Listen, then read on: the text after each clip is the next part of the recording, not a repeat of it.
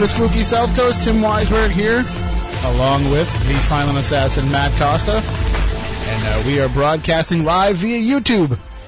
Only over our YouTube channel right now at, SpookySouthCoast.com, YouTube.com/user/Spooky South Coast. Oh, wait, I got the wrong microphone. All right, try that. Yep, you can go there, or... the music's still playing. Forgot the theme is that long. Right. So let me just make sure that I reset that right now, because we don't want to miss anything important here at the station. We are basically trying to kind of override the board a little bit here while it's broadcasting a Red Sox game that is apparently going to go on ad infinitum, for infinity. So we are trying to override that and broadcast just on the YouTube stream, because this would be the ideal way to fill in this gap during Red Sox games. You know, we can have people watch this way and view the show this way, and we were able to record it for podcast, which I forgot to do. Right, but that's fine. We'll just pull the audio off the YouTube video. Oh, yeah. So, well, this is how we do things now. By the seat of our pants. It's what we've done for 10 years, so we might as well keep going that way. But so this will be an option that we can explore down the future. And you know what this means now, though, Matt Goss, is people are going to expect us to do this all the time now. Right. So no more using the Red Sox as an excuse. Be like, oh, it's a 9 o'clock game. Let's not even go in. People will be like, well, you can go over the stream. Why do we have just the YouTube version only of the show? So, we do have joining us on the line, as long as I've set everything up, right, Chris Balzano. Good evening, Chris. You with us? What? Chris, you're live on the air. Well, on the YouTubes. Hey, what's going on? How we doing Hey, tonight? hey, can you turn down your YouTube? It is completely off. All right, thank you. Yeah, I know that's the trouble is you can't really hear the show over the phone, so you don't know when we're coming into you. Not to mention the fact, how many times have we actually been able to tell people on the air, can you please turn down your radio? I know. I've had that opportunity more often on Saturday mornings than I have at night. Matt, do you want to check are you sure that we're totally not going over the air? You look a little anxious. I think we're good. I think we're good.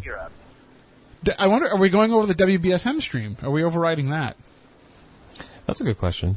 I don't know. We're not getting any phone calls. There's no angry phone calls from the program. I have my phone right next to me, and if you people that are watching on YouTube see me keep pressing my phone and looking at it, it's because I'm watching for the text. Because if there is a problem, I will get a text right away. Because the people who are in charge, the powers that be here, they are listening to this station, both over the radio and the stream, like 24 hours a day. There's like a team of people that are just listening and waiting to see if I screw up. So far, so good. Because we haven't gotten that text yet. So, Chris, we were saying that this is kind of uncharted territory for us to be able to broadcast in this way. But, you and I have done plenty of Internet-only broadcasts over the years. Yes. Some more memorable than others. But, yeah, I mean, it's something that we've always talked about and something that we've always said we would love to do. And it's that the reason why we haven't in the past, part of it, other than the technology, is the credibility that going over a live terrestrial radio station gives to us over some other things. But this might be a way to overcome some of that. Yeah, I mean, and at the worst case scenario is it's something that will allow us to just, like I was saying before, fill in the gap, Like we'll jump right back onto the WBSM airwaves should the game somehow miraculously end before midnight, but I don't see it happening. I don't see it happening either, based on what I was just listening to before you guys came on. So this is a way to kind of just, get the audio out there and get the video out there, get the show out there, and have something happen. And one of the things that we've always kind of relied on a little bit here over the years is the fact that, there are some games when the Red Sox will play on the West Coast, and we don't have to come in if we don't want to, and like Yankee games, I tell you all the time, like, don't bother booking anybody if it's a 7 o'clock Yankee game. There's no way it's going to end before 11:15. But this kind of puts the onus on us. And with the new expanded Saturday schedule, I'm not sure if BSM's policy is going to be on that, but that cuts into our fall and winter too. So this could be an exciting way to go. The only thing that concerns me, though, is, I'm not 100% sure that somebody isn't hearing this somewhere. So, I think we're going to keep it, restricted to broadcast language. Definitely. You're not going to hear me dropping the F-bombs and saying the things like we used to say on Spooky Crossroads. And we tried to swear, and then we kind of found that after a little while, the mystique of it was gone. It was better for us, but it seemed forced to the audience, I think. Because I don't know, I guess we can talk about WEEI, right? If we're not going over the air. I don't know if you've heard WEEI's podcast they have with Kirk Minahan. I know that you're down. I know you're down in Florida now, but I know that you're interested in Boston sports still. Well, Kirk Minahan does. I was telling Matt before, he does a podcast where he interviews people in like a one-on-one segment that they put only out for podcasts, and so he's swearing right and left. And I'm like, you're 20 episodes in. Eventually, that novelty is going to wear off. And unless you're dropping F-bombs every other word, it's going to seem phony to people. Now, I do drop F-bombs every other word, so. Yeah, and I've been known to do that, too. So I'm going to be on my best behavior just as I wasn't on Spooky Crossroads. Well, I think we'll make it through okay. So it's been kind of a pretty interesting week going on. One of the things that you and I both got wrapped up in pretty quickly was that new show on Netflix, Stranger Things, and I know that we've been dying. We've been going back and forth a little bit on Facebook about it, but we haven't had the opportunity to really talk about it. I mean, is that kind of it's kind of like a wet dream for us to be able to see all of these references put into one 8-hour series?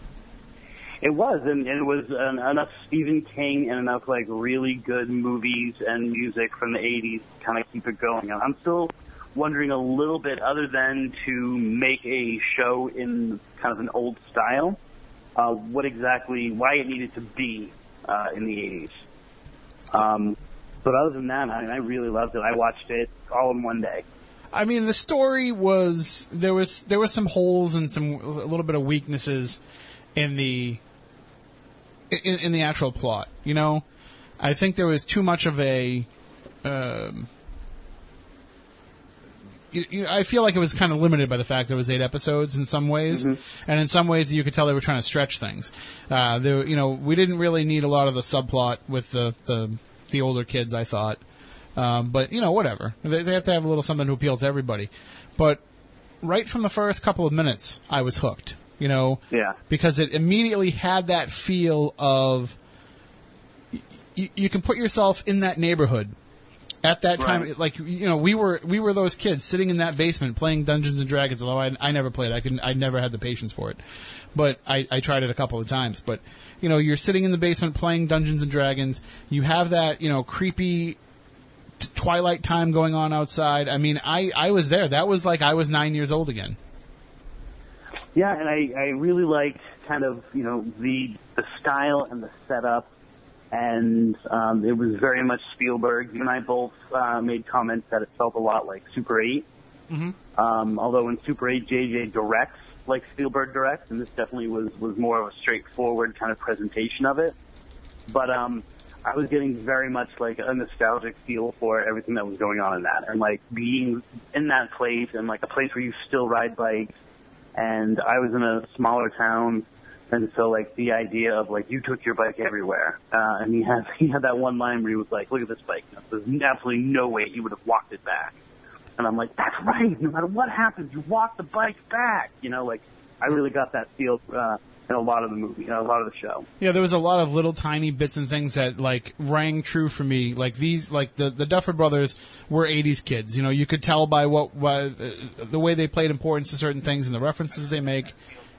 One of my favorite things about it was, and it's something that it's a huge tone setter, and you don't even think about it if you're not tuned in to think about it, is the opening credits. You have the John Carpenter style music over what is definitively the Stephen King font, right? With a title that's even an allusion to Stephen King. And I was getting for me, it was almost identical to watching V. It had almost the exact same music. Mm-hmm. It had those moving letters, like you're saying, and definitely the Stephen King font. And as a viewer, when you're watching that, if you're a Stephen King fan, if you're a fan of old 80s, movies, if you're a fan of like, you know, those great novels that were written at that time, your mind really starts to go like, okay, is this going to be deeper? Should I be looking for other things? Is it just like a trick? Is it a gimmick?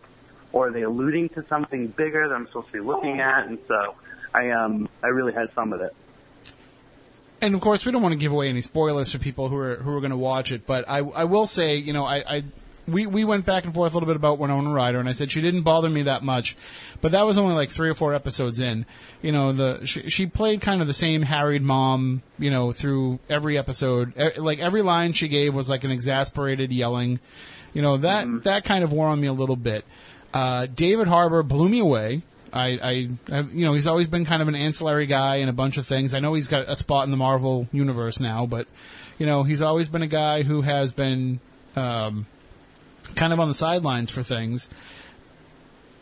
In this, he was one of the like, he was kind of, you know, there was a lot of shades of Alan Pangborn in him, at least from the books, the book version of it. There was a lot of shades of, you know, the guy who you can tell right from the beginning, you know, he's not the hero, but he will be the hero by the end, you know, and you're going on that journey with him. And I just thought that was some fantastic casting that I never would have seen in that guy based on his previous work.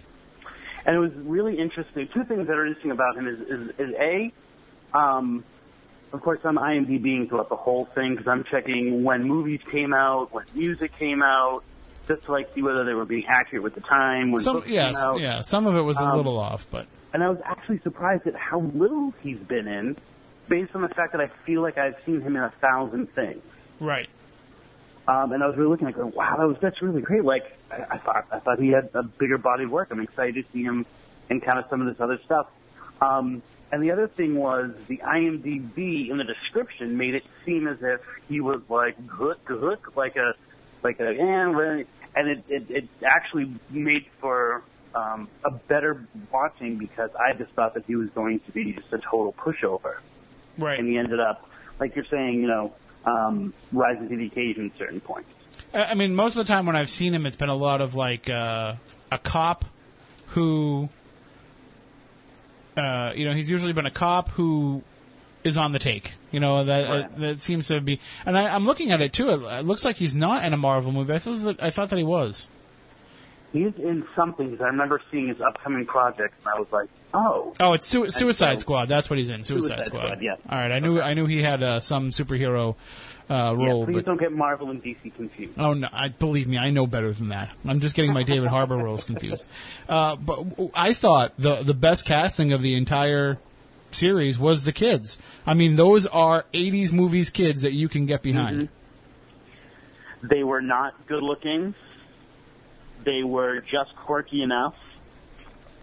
And I thought that they really pulled off that Spielberg, you know, somewhere between the awkwardness of E.T. and the ingenuity of Goonies. I know Goonies is not technically a Spielberg movie. Please don't, you know. No, but it is. Hit us up about that. It is. Really is. He produced it. Right. Listen, if Steven Spielberg produced a movie, he's involved with it. I give Steven Spielberg a percentage of the credit for Goonies. I give him a huge percentage of the credit for Poltergeist, you know, having read all the behind-the-scenes stuff over the years. Right. And I actually had the chance to talk to, via social media, some of the people that were involved with the production of Poltergeist, and they have said, you know, he was there, and he was pretty hands-on. You know that he played a role in Back to the Future. You know that he played a role in even in the Indiana Jones movies that he wasn't at the helm of. You know, his fingerprints are all over a lot of things, and you can see it throughout this. As like if somebody came to me and told me that, you know, Steven Spielberg was an advisor on that series and uncredited, I'd be like, well, you know, that doesn't surprise me at all because they just nailed it that much. Yeah, I mean, I think that, you know, there's definitely the influence, and so I guess in a way, either whether he was there or not, his hand was there. Like I said, I from the director's perspective and the kind of the way the shots were lined up and the use of lighting and the JJ solar flares, which are just an extension of the Steven Spielberg, you know, shot from the light behind them thing, shot. I thought the Super 8 was an even tighter Spielberg movie, but it definitely had that feel. There will be people who, excuse me, as you and I would go through, episodes of Lost and try to pull apart all the references in that, people will do the same thing with this. I mean, I just remember, and I'm not like a huge, sci-fi, like I watch movies and I'm familiar with it, but like I don't know all the ins and outs and the behind the scenes stuff of a lot of things. But even my ears perked up when they're like, oh, Trooper David O'Bannon. I'm like, that name sounds familiar, O'Bannon. Where do I know that from? Like, and even I was astute enough to realize that at least it was something worth looking up, and then realizing it was the writer from Alien, and then seeing some of the later connections with that. So it really like goes to show that you don't have to be a diehard fan of all of that stuff to enjoy it, but that if you are, it just creates that extra level. Yeah, right. And a lot of it wasn't like in your face, like, hey, let's play Flock of Seagulls because it's an '80s thing, So, and I posted while I was watching it. Anytime you use Hazy Shaded Winter, greatest cover of all time. That was it. It's fantastic, and it was well placed, although it's chronologically inaccurate, I believe. Yes, it is. So, I mean, I guess I wish I could come with that really fancy word right now that means, not in the right time. Anachronistic or something anachronistic, like that? yeah. And but, sometimes you're willing to forgive that. I mean, there were some episodes of The Wonder Years where they would play a song at a certain moment that, if you're watching it on Netflix, you have no idea what I'm talking about because it's all been replaced with generic crap. You have to buy the actual, DVD series from Time Life for $200 to be able to get the actual music. But there were certain songs that hit a chord at a certain moment that, then you find out later on, oh, well, this takes place in 1968. That song came out in the first week of 1969. Right. And does it really matter? No, because you're still getting the same feeling of that. Just as a total side note, because we're not on the radio, we can get away with going down rabbit holes. One of my favorite Wonder Years moments where the music kind of kicked in, and I realized that music plays a huge role in TV when I saw this. But there's one scene where I think, Kevin and Winnie just broke up or whatever, and, he's just standing there on the stairs, on the street, and all you hear is just the first, opening guitar chords of I Am a Rock. Yeah. And it was just like so perfectly placed that I was like, wow. Like that's when it comes together, and that's what gave me that appreciation. You and I have often had the debate on air, I think once or twice, and off air a lot of times about the greatest pilots of all time and whether something was a good pilot or a good finale. And the Wonder Years pilot got to be, in the top 10 best pilots of all time. Speaking of pilots, and I put this out on my Facebook earlier, but it's something that we can talk about a little bit here. Matt had was it you, Matt, or Chris? One of you posted up earlier the colorized version of the Addams Family. Oh yeah. And so that led me to do some YouTube clicking, and I watched the original pilot for the Munsters, which was in color, and the original mom was not Lily Munster, and it was not Yvonne DiCarlo. It was I think her name was Joan Marshall, and she played a character named Phoebe. Just going on the record. Really? I don't think I've seen this. Way hotter than Lily Munster. Way hotter. I mean, I think everybody, every guy comes down one or two ways. You're either, Team Lily or you're Team Morticia. Right. Some people do kind of blur the line of both, and I think that it's kind of, I can see that, even though I think it's, take a stand. Right. But, which are you, Matt, if I had to ask? Would you be Team Morticia or Team Lily? I'd say Morticia, yeah. How about you, Chris? I gotta go Morticia, too.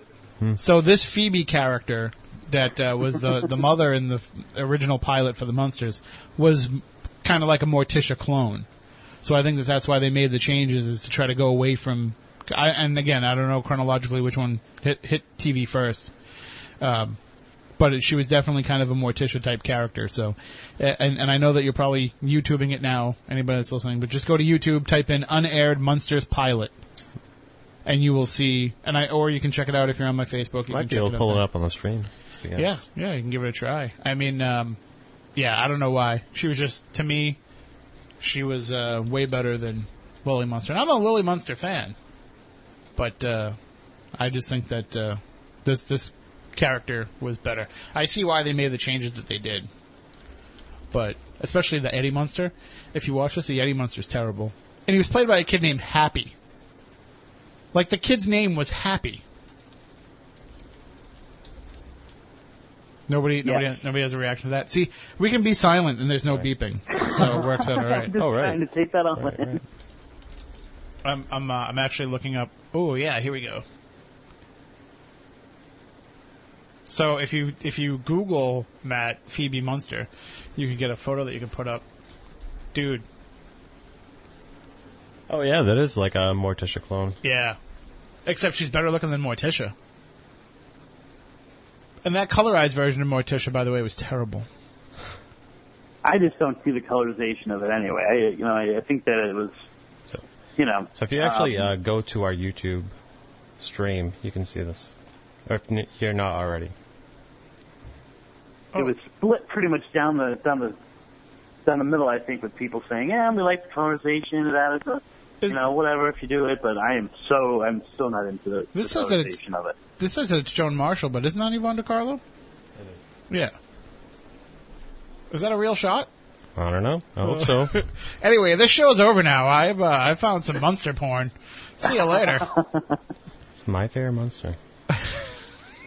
That was the name of the pilot, wasn't it? Yeah. I have it brought up. So yeah. Anyway, this. We're breaking some copyright stuff on the stream. And the worst part about it is, like, all the people that tuned in last time for the Snack Cake Talk, it's like, well, this show hasn't gotten any better. Like, I'm not going to keep listening. This is just as bad as Snack Week. So, but there was some other stuff going on this week too, Chris. I mean, it seems like we've had the announcement now of the official announcement of Kindred Spirits, which is coming to Destination America this fall, starring our friends Amy Bruni and Adam Berry. We have the announcement that there's going to be a special paranormal edition of Paranormal Lockdown. So those are a couple of things that happened on the TV front. What are some of the other big stories that were happening this week? You guys were posting up a storm. Well, I know the movie news. I'm not sure if we put it out there. I know some of my friends did, that the Woods is officially a Blair Witch sequel. Yep. I know kind of people are divisive over whether they are Blair Witch fans or not. Like, everyone kind of understands that it changes the genre, but people are like, but it wasn't all that good. Well, my favorite was the Greg Newkirk comment. These people are way too pretty to be in a Blair Witch movie. Right. Which, I personally found Heather attractive, Well, I'm not quite sure if I'm ready to, but. Well, if we're going to go down this route, then I got to say, for me, like, if I had to pick somebody from a horror movie, and it had to be like a found footage horror movie, Katie Featherston from the first Paranormal Activity, like, she got my attention, I have to say. Do you know that I have never seen a single Paranormal Activity movie? I didn't even know her name, to be honest with you. Well, I remember that. I Googled her quite a bit. But if you do see it, Chris, it's not that bad, but it's not that great either. I mean, it's certainly not what it was made out to be, but it's not a waste of your time. The later movies do get pretty bad. I like the story they were trying to put together for it, but I just feel like they dropped the ball a little bit. Which is what happens with a lot of horror movies. I want to say hi to my cousin Lana, who is listening right now. She always comments on our stuff, and I never reach out and say, but hello. She's related to me. Nice. So, see, some of our families actually listen to the show. Not many, but some. Now that I've got you on the air, I want to ask you a question. Sure. So, I've been roughly following these two kind of parallel conspiracy theories about the killing of doctors and the killing and the death of UFO investigators and paranormal investigators, as well as, especially after the death of the guy from India, whose name is escaping me right now. I don't know. Do you guys know who I'm talking about? Where is Gaurav?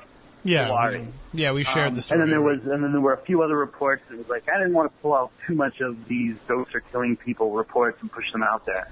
But you had posted something about how this was absolutely ridiculous. And I would love to get, like, why you thought that is. I thought that and again, I didn't listen to the show, so I can't speak for the way that it was handled. But they threw out, it was Coast to Coast, and they threw out a very clickbaity thing, on a very clickbaity headline. You know, are paranormal researchers being murdered? Because 2 paranormal researchers died. And, you know, remind me of the details if I'm wrong, but is there evidence of foul play in either case? Well, if they're talking about the Tawari one, there was stuff ahead of time where he said that he felt as if he was being pushed upon by a dark force, like not physically pushed upon, but like being pushed upon by a dark force. Every paranormal researcher says that at some point. Well, I mean, now I'm going from the articles. Some of them are things from things like the Daily Mail or some of the UK papers, which are a bit sketchy. Some of them were going from slightly more, like CNN actually picked up the story and talked about it. And then there were a few more that kind of expanded on it in papers that were out of India. And they were making it seem as if it was not just like, hey, I think there are dark forces, but that in the weeks leading up to this, that he seemed to get a higher level of paranoia that there was something that was trying to get at him in the weeks leading up. Now, of course, you can say that, you know, well, and then something happened. It could be psychological. It could be, you know, it could be that no matter when anything actually attacks you, you would have built yourself up to it if you said it enough. But, I mean, there was at least in that article or in that case, like some kind of, you know, warning ahead of time that something bad was going to happen. But I feel like most paranormal researchers have that happen to them at some point, where they feel like there's something like that surrounding them. And I feel like there's also a large undercurrent of people who feel like there is a physical, like an actual human element to the paranoia that they're feeling, like they're watching me, they're keeping an eye on me. You know, there's paranormal researchers that tell their friends and family, listen, if something ever happened to me, you know, there's a manila envelope in my desk, make sure that gets out to the papers, you know, like that kind of stuff. And I feel like there's a lot of that. So it's an easy conclusion for people to jump to. And it's also like, if you're Coast to Coast AM and you're broadcasting out to, you know, millions of people, but you do realize that a strong segment of your population, of your listenership, is involved in this activity of paranormal research, whether legitimately or just as a hobby or just, you know, peripherally, what have you. You know, they're going to see that headline and click on it, and I just feel like it was. I feel like there should be a little bit more journalistic integrity to Coast, but I realize that, you know, I'm thinking about the show the way it was 15 years ago. Right. Get out of the past. Yeah. But, I mean, I don't really... I just see that as kind of like just trying to fearmonger a little bit amongst your audience to say, you know, it was very much like Donald Trump's acceptance speech. We're going to get up and start twisting a lot of these facts just to make things seem like they're so much worse than they are. And I feel like that's kind of what they were doing. So it was more of the way that Coast to Coast was presenting it, or the fact that you were even talking about it, than this idea that has been floated kind of for, you know, a few years that certain paranormal researchers have been targets. Yeah. No, it's certainly I felt it was more the way they handled it. But again, I didn't listen to the show, so for all I know, the show is, you know, them saying, oh, this is ridiculous, people are getting worked. The same thing we're saying, but that they just use that headline to try and draw on people's attention. Right. I mean, I would love to get Nancy, Moniz's friend out of Florida, whose last name has escaped me right now. But I would love to get Nancy on sometime to talk about that same kind of conspiracy theory with doctors and researchers. I mean, we're seeing a lot of the same type of parallels with doctors? Yeah, like, I mean, and she's, you know, it's killing me, I can't remember her name, I'm horrible. Nancy Planeta. But she, I mean, every single time there's one of them, and there just seems to be a disproportionate amount of medical researchers, especially in the field of cancer, who meet these really kind of unexplained deaths and who meet these, you know, strange car accidents and odd suicides and these deaths that seem to come out of nowhere. Many of them are connected to each other. Some of them are not, but working on related things in different fields. But there seems to be over the last couple of years, especially, just this increase of people who are researching these very pharmaceutical company heavy diseases that seem to be meeting their deaths. Well, I'm just going to throw this out there because we got about 20 minutes left. I don't know if we're going to go past midnight, probably not. So we have time if anybody wants to call in 508-996-0500. 877-996-1420. Believe it or not, even though we're going over YouTube, we can take your calls. I think, Matt, we just revolutionized the way that they do Blog Talk Radio. Right. They're like, wait a minute, we could actually do this for real without having to, do it over a phone call, group phone call. So we can take your calls and you can see it there on the screen, on the YouTube channel. And this is Spooky South Coast. We have some people saying that they are joining for the first time. This is Spooky South Coast, where we talk about the paranormal each and every Saturday night. We normally broadcast over WBSM, which is located on the south coast of Massachusetts, hence the name. But tonight we are going solely over our YouTube stream. This show is multifaceted. Not only are we over the radio, not only do we podcast the show later on, but we also have live streaming video every week on our YouTube channel that you can tune in and actually see what goes on in the studio while it's happening. And then we put up clips and we put up the whole video. So it's there's no way that you can't consume this show. We've got Facebook Live going, so there's tons of ways to get involved. Now, that being said, the next couple of weeks I think we're going to have pre-records because we have some paranormal events to go to. I hear the beeping sound, and I'm wondering if... Nope, don't have to worry about it. This will all switch over anyway. Once I see this computer switch over, then I know that we're screwed. We have to start pressing buttons to go over the air. But so far, so good. Chris, thank you by the way, for joining us for this potential disaster. Oh, hey, if you guys are going to go down, I want to be there. And we just got a comment from my buddy Gordo in the Facebook Live thread, and he asked if we have any feelings on the Mandela effect. Matt Costa and I have actually been saying that we want to do an entire show on the Mandela effect, Chris. We wanted to get you to get involved with this, to not only, find us a guest to discuss it, but also to be part of that show, because I'm sure that you have some thoughts and feelings on it as well. I've heard you say it before, and I actually call it by something else. What is it again? The Mandela effect. I will let Matt Costa, if he's not busy checking things over there, he can kind of explain it, because he's the one that brought it up to me. It's, the Mandela effect, I found it just kind of puttering around YouTube. It's the theory that we are actually in a parallel universe, and when they were messing around trying to create that black hole with was it the Hadron Collider? Yeah, the Large Hadron Collider. Yeah. That at that particular moment when they actually did create a black hole, and everything got sucked into a parallel universe, and their proof is that people remember things differently in history, or just in your life. Also, like Mandela, died a lot earlier. Right, he died a lot earlier. Yeah, that's the main thing they talk about is they say that Mandela actually died sometime in the 80s, I believe, in prison. It basically we Tim and I kind of go back and forth joking about it. It's like somebody who is wrong at Trivial Pursuit and just doesn't want to be wrong and just kind of made this up. That's what I think. Yeah. It's like remember that time that we had Dan Aykroyd on Spooky South Coast? Oh, that never happened. Remember, he canceled on the interview. Oh, Mandela effect. Right. We just kind of use it as a catch-all to when we screw something up. Or the time that Hans Holzer was on. Yeah, right.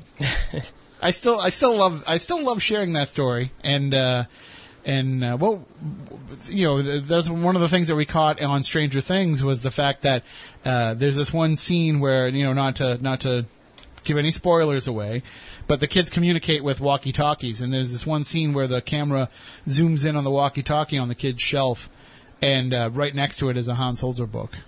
So I was like, wow, that's a nice little touch right there, Like, they didn't really get too much into the ghost aspect of things, but you could tell there was some undercurrent of it there, and I wouldn't be surprised if... Now, they're not going to have a season 2, Chris. Did you hear about this?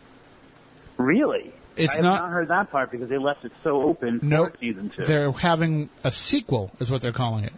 Ah. So instead of if they said it's not going to be a season 2, it's going to be a sequel, which I think is pretty interesting because it means they don't have any responsibility to kind of pick up where they left off, and it gives them kind of the opportunity to play around a little bit more. It might not even be the same story.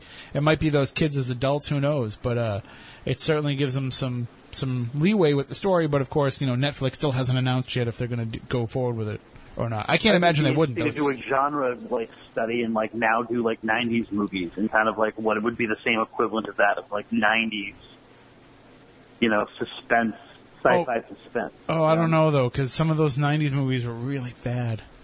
I don't know if we started getting our monsters and boogeymen to start going up against each other for all-out control of our souls. It got pretty dreary. All right, I gotta see what happens here because the sports are over.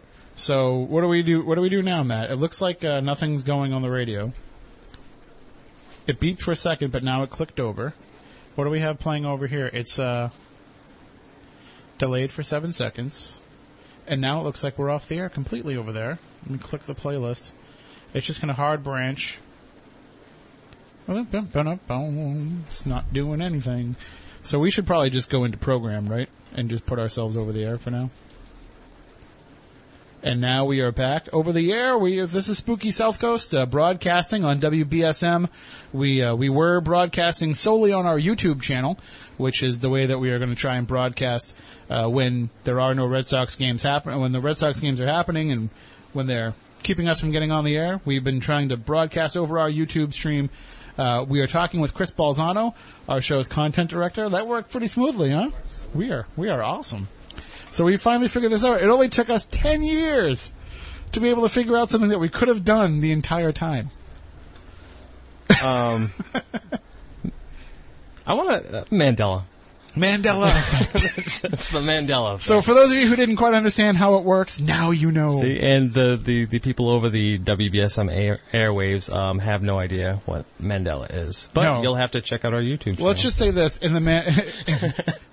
Yeah, right. Go back to the YouTube channel, watch the video, download the podcast. But if we go back a little bit and check and actually put this into Mandela terms, Chris, the Red Sox actually won that game, 12-1. Mandela. So there, Chris, or did we cut you off because... there you go. We had to put you back into the other version. Oh, now I should make my joke? Now make your joke, yes. Okay. Yeah, you remember that when we swept the Twins in Poppy's last series against them? Right. That was a great ending to his career. I'm trying to see, by the way, because Matt's in the chat room and he's asking about Spooky South Coast onesies. I'm trying to find out if do we still have the Cafe Press store, or is that long gone? Might be long gone, but we could always come up with something new. Because the Cafe Press store did have the Spooky South Coast onesie in it. I remember that because my son was, still wearing those things when we started the show.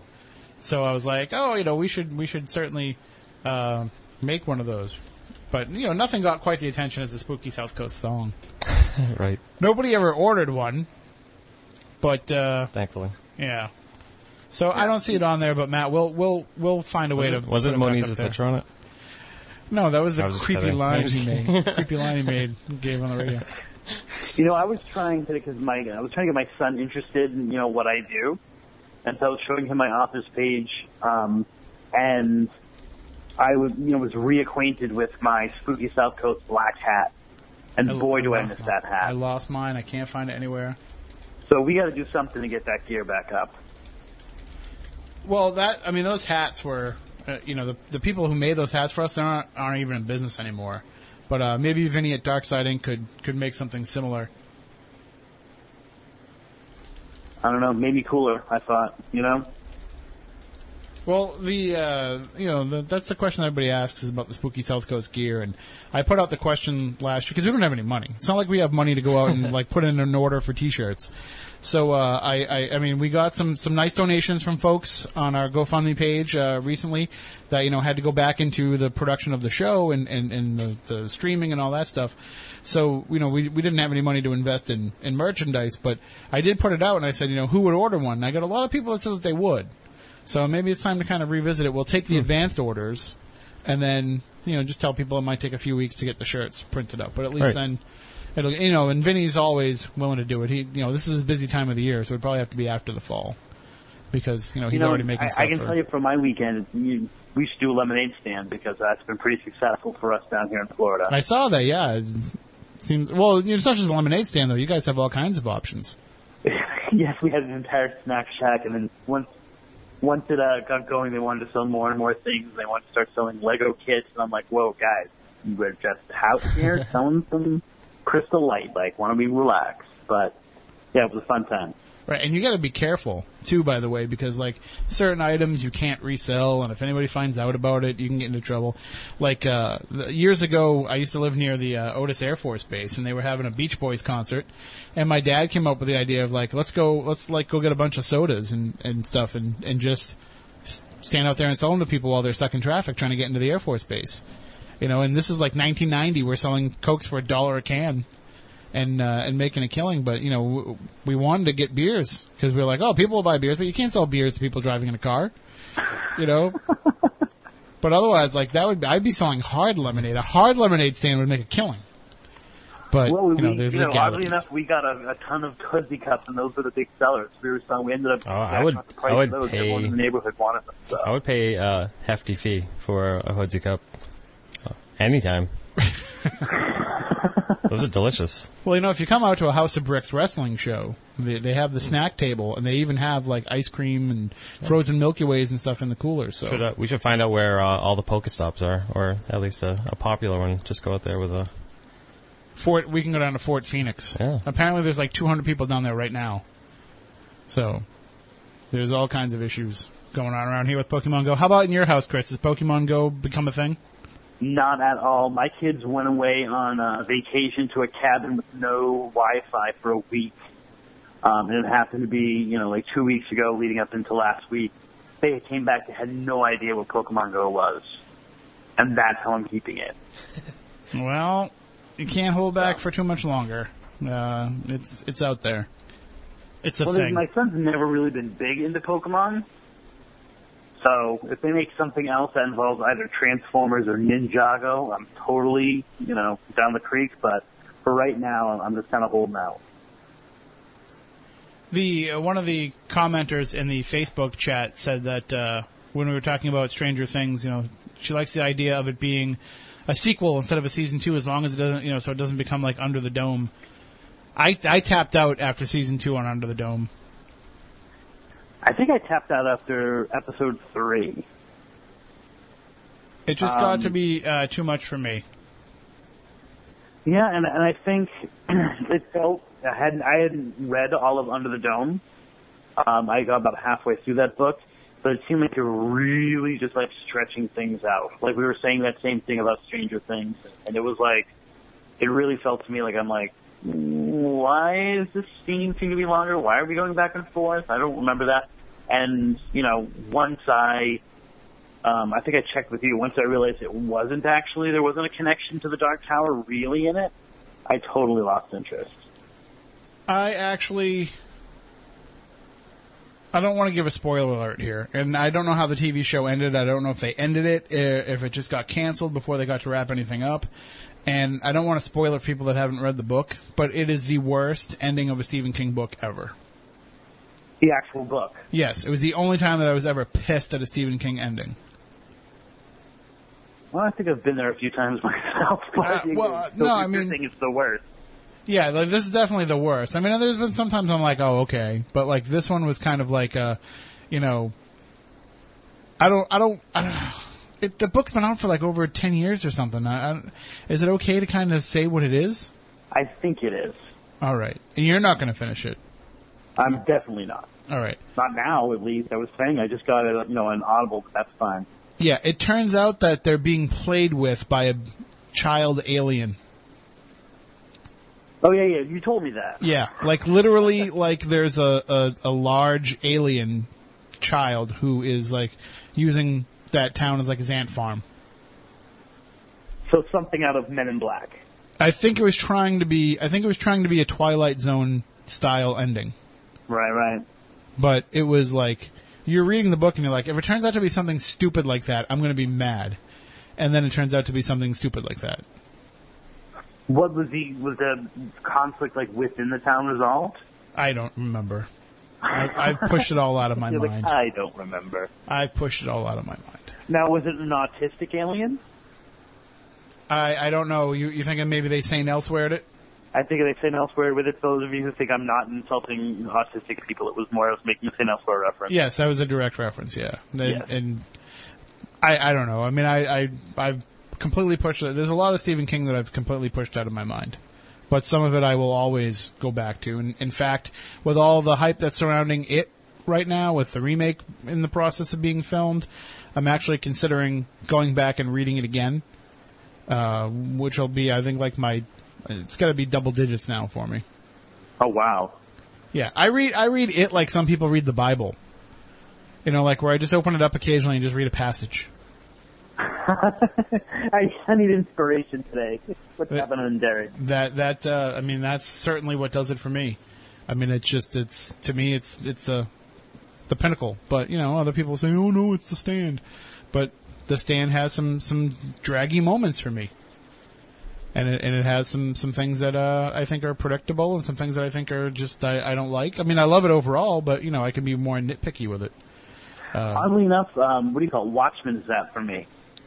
Sometimes I just need to open up Watchmen and read like 5 pages. And make everything right in the universe. So, and one other thing, too, that I feel I should mention real quickly as we're running out of time here. Last week at the Ocean State Paracon, they did raise a lot of money for the Rhode Island... I want to make sure I get it right. The Rhode Island Coalition Against Domestic Violence, and a lot of great people were there. But there were people talking about the new Ghostbusters movie, and I heard some pretty mixed reactions about it.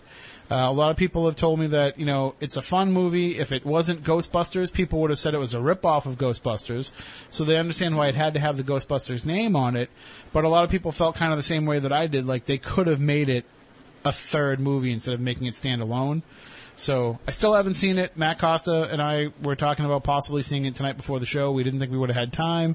Turns out we would have had all the time we needed. We could have watched Ghostbusters 1, 2, and the new one, waiting for that Red Sox game to get over. But certainly, you know, we'll get our hands on a copy of it, or we'll get out there to see it and be able to provide an accurate review in the coming weeks. But I did watch the Ghost Heads documentary that was it's on Netflix now, and well done job by everybody involved with that. I don't know if you've seen I'm just that looking for, you know, it's a PG-13 movie. Both of my kids want to go see it, and I think that's the perfect excuse to go see it. Yep. But I'm still trying to get quite whether it would be appropriate for them because, you know, there was some of the material in the original. I'm like, okay, I didn't get that when I saw it when I was my son's age, but like, is it going to be dirty stuff? So I'm gonna wait to hear like kind of the parent review before I go take it one.